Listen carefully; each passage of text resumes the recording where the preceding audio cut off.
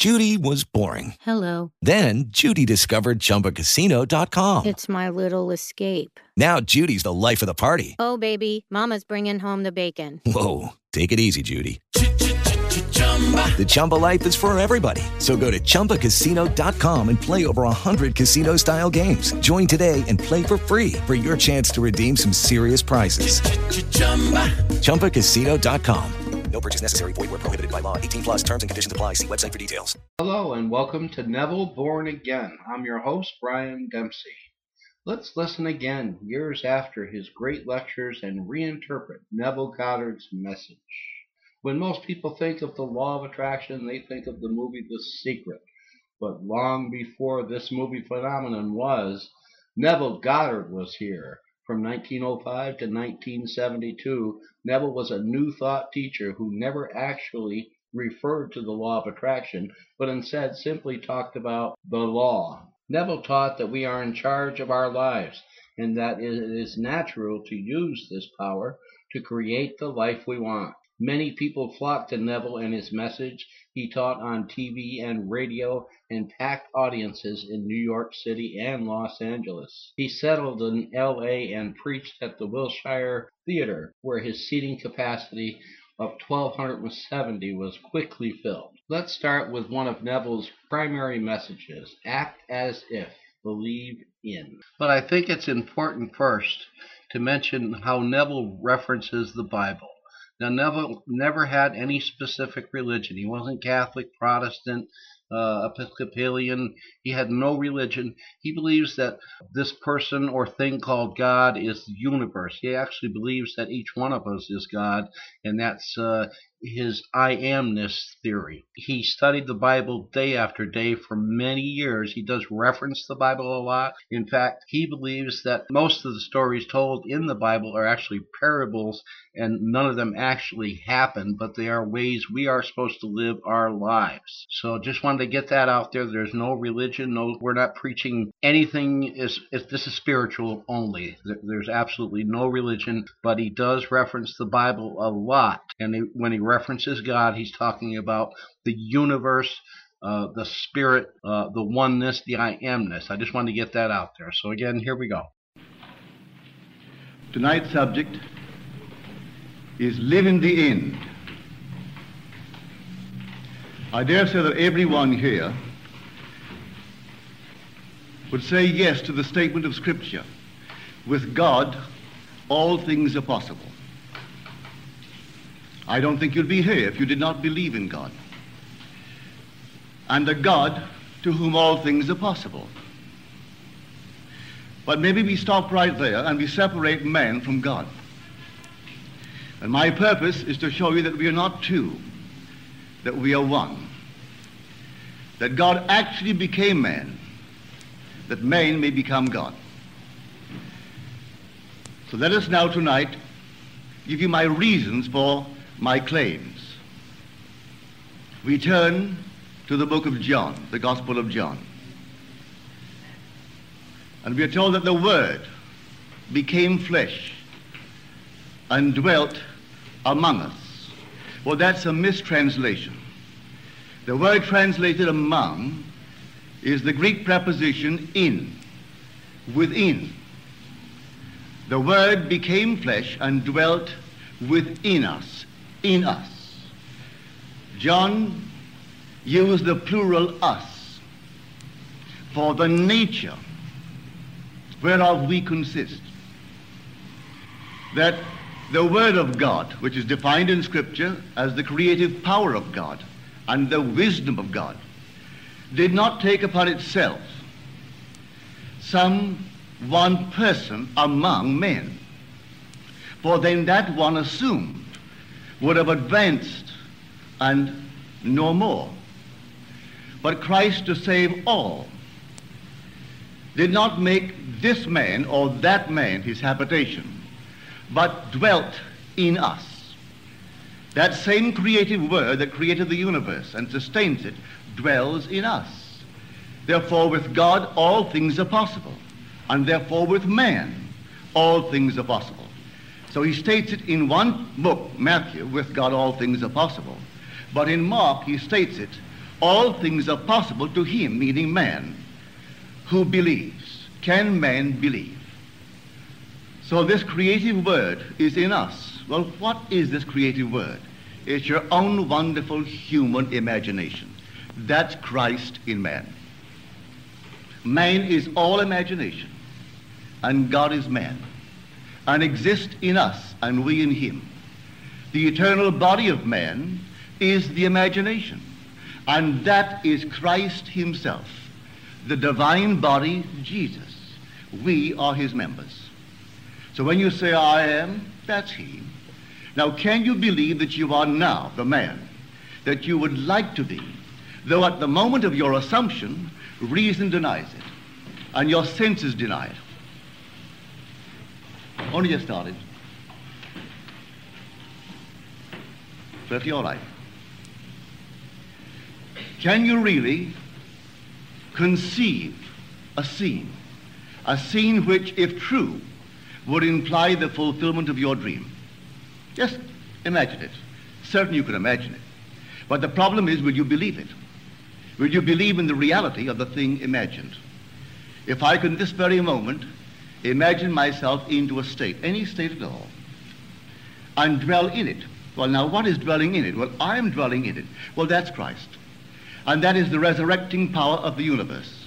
So if I remain in a state, I will resurrect it and objectify it in my world. But I have to select it and enter the state.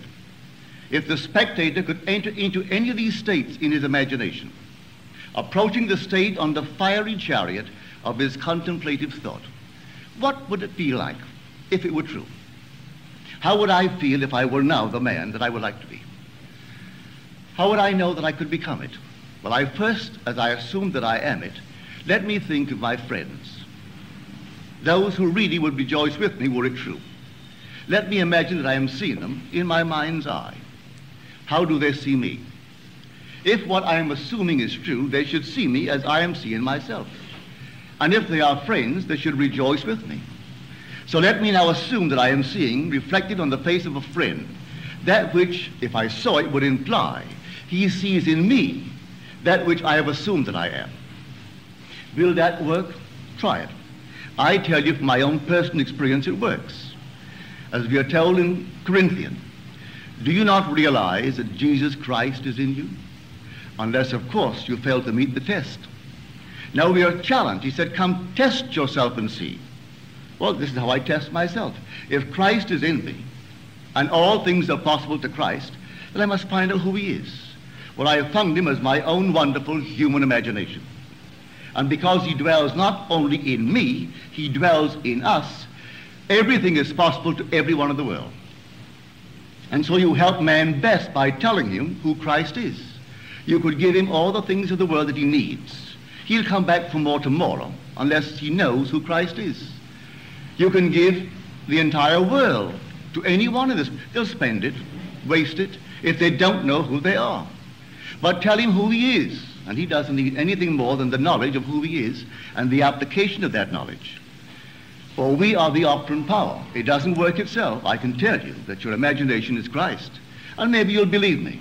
But unless you actually take it to the point of working upon it and operating it, it means nothing.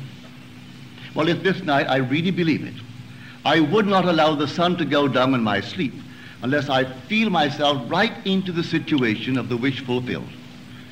It need not a wish for myself. It could be a wish for a friend, for everyone in my world, because Christ dwells in all, and Christ is the true identity of every man. Then everyone must be myself pushed out. It can't be another if God is one. Therefore I tell myself, as the seeming other, what I would do were I you. And instead of giving him the thing that he needs physically, tell him how to get it for himself. What would you feel like if now you were the man that you want to be? How would you see the world if things were as you desire them to be? Now this is what I mean by living in the end. Robert Frost, just the year before he departed this sphere, he wrote this story for Life magazine. And he said the founding fathers did not believe in the future. What a shock that they did not believe in the future. They believed it in. He said we are always imagining ahead of our evidence. And the most creative thing in man is to believe a thing in. They had no evidence to support their claim to democracy. They were under a king when they threw the king away and began to simply build a concept of the future. They did not believe that the mere passage of time would bring them that dream. They believed it in. And these men believed implicitly in the Word of God. And they believed that if I know what I want, when I pray, believe that I have received it, and I will. Well, if that precept is true, literally true, to be accepted literally and fulfilled literally, well, then what am I doing not believing? So there's a question for you. What am I doing not believing? Once again, you're listening to Neville, Born Again, here on WBTN AM 1370. If you are truly interested in Neville Goddard, I strongly encourage you to look him up on Google. There are many pages. All his works, his books, his lectures. He never did it for any money. He did get money, but it was just enough to cover expenses for the hall rental and so forth. As you listen, you'll learn that Neville actually experienced many of these things that happened.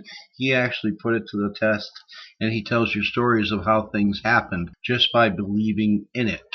So we'll go back here to Neville. I hope you're enjoying the show. I should actually know exactly what I would like to be, and discovering what I would like to be as against what I seem to be, dare to assume that I am it. And my assumption, though false, if persisted in, will harden into fact. That I know from my own experience.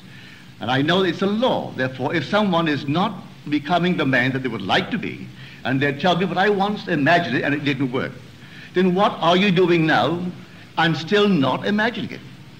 If imagining creates reality, what are you imagining? For if Christ is the only creative power in the universe, and I identify him with my own imagination, well, then my imagination is creating reality. So what am I imagining? Pick up the morning's paper, and I'm fed with everything I should not feast upon. All the horrors of the world, all the negative states of the world. After having read it for an hour, then I must either regurgitate or in some strange way rub it out, because I can't go through life feeding upon such nonsense. But if I really know what I want, what you want, what we want, and persuade myself that we have it, if my premise is sound, that imagining creates reality, I should, in the not distant future, hear you tell me that it's worked for you, and the other one tells me, and I in turn tell you, and go through life sharing this marvelous news with others. So I say, live as though it were true. Just as though it were true. That passage of Shakespeare, we have been taught from the primal state that he which is was wished until he were. Here we find it in Caesar. He which is was wished until he were. He wasn't born Caesar, the king. But here was an ambition fulfilled because he was wished into it. He desired it, lived in the state, and everything reshuffled itself to conform to that state to which he was faithful. I see it in my immediate circle. Those who you would not think for one moment would ever become prominent, but they desired to be prominent. Those who desired to be successful, as they conceive success. No two see success in the same manner. Some see it through the eyes of wealth, others through rising in some profession, others in some other manner. But whatever they conceive it to be, they can realize it if night after night they sleep in the assumption that they are now what they would like to be. Now that was Neville's act as if statement. Once again, this is Brian Dempsey, your host, and you're listening to Neville Again on WBTN AM 1370. I just wanted to let you know a little bit about myself. I've been studying the law of attraction and so forth since 1989 when I ran into a friend, John Moriarty, who has now passed away. He introduced me to Ernest Holmes. It was a quite deep book, but I read quite a bit of it. Then I moved on to U.L. Anderson, and of course, I've seen the movies, The Secret. I've read many of Wayne Dyer's books, so I've been studying it a long time, but far, far, far above. Ever since I stumbled on Neville Goddard, he is the number one person in my mind. He had this message long before most of these folks do. As a matter of fact, many of them reference Neville and feel he is their best teacher. I know Wayne Dwyer references him quite a bit in his books, and I really look forward to bringing the show to you, talking about Neville. Once again, it's not about religion. He studied the Bible, but it's about spirituality. It's about I amness. It's about we are all one. It's about what you think about, you bring about. And until next time, remember, I am, and so are you. Lucky Land Casino, asking people, what's the weirdest place you've gotten lucky? Lucky? In line at the deli, I guess? Aha, in my dentist's office. More than once, actually. Do I have to say? Yes, you do. In the car before my kids' PTA meeting. Really? Yes. Excuse me, what's the weirdest place you've gotten lucky? I never win and tell. Well, there you have it. You can get lucky anywhere, playing at LuckyLandSlots.com. Play for free right now. Are you feeling lucky? No purchase necessary. Void where prohibited by law. 18+. Terms and conditions apply. See website for details.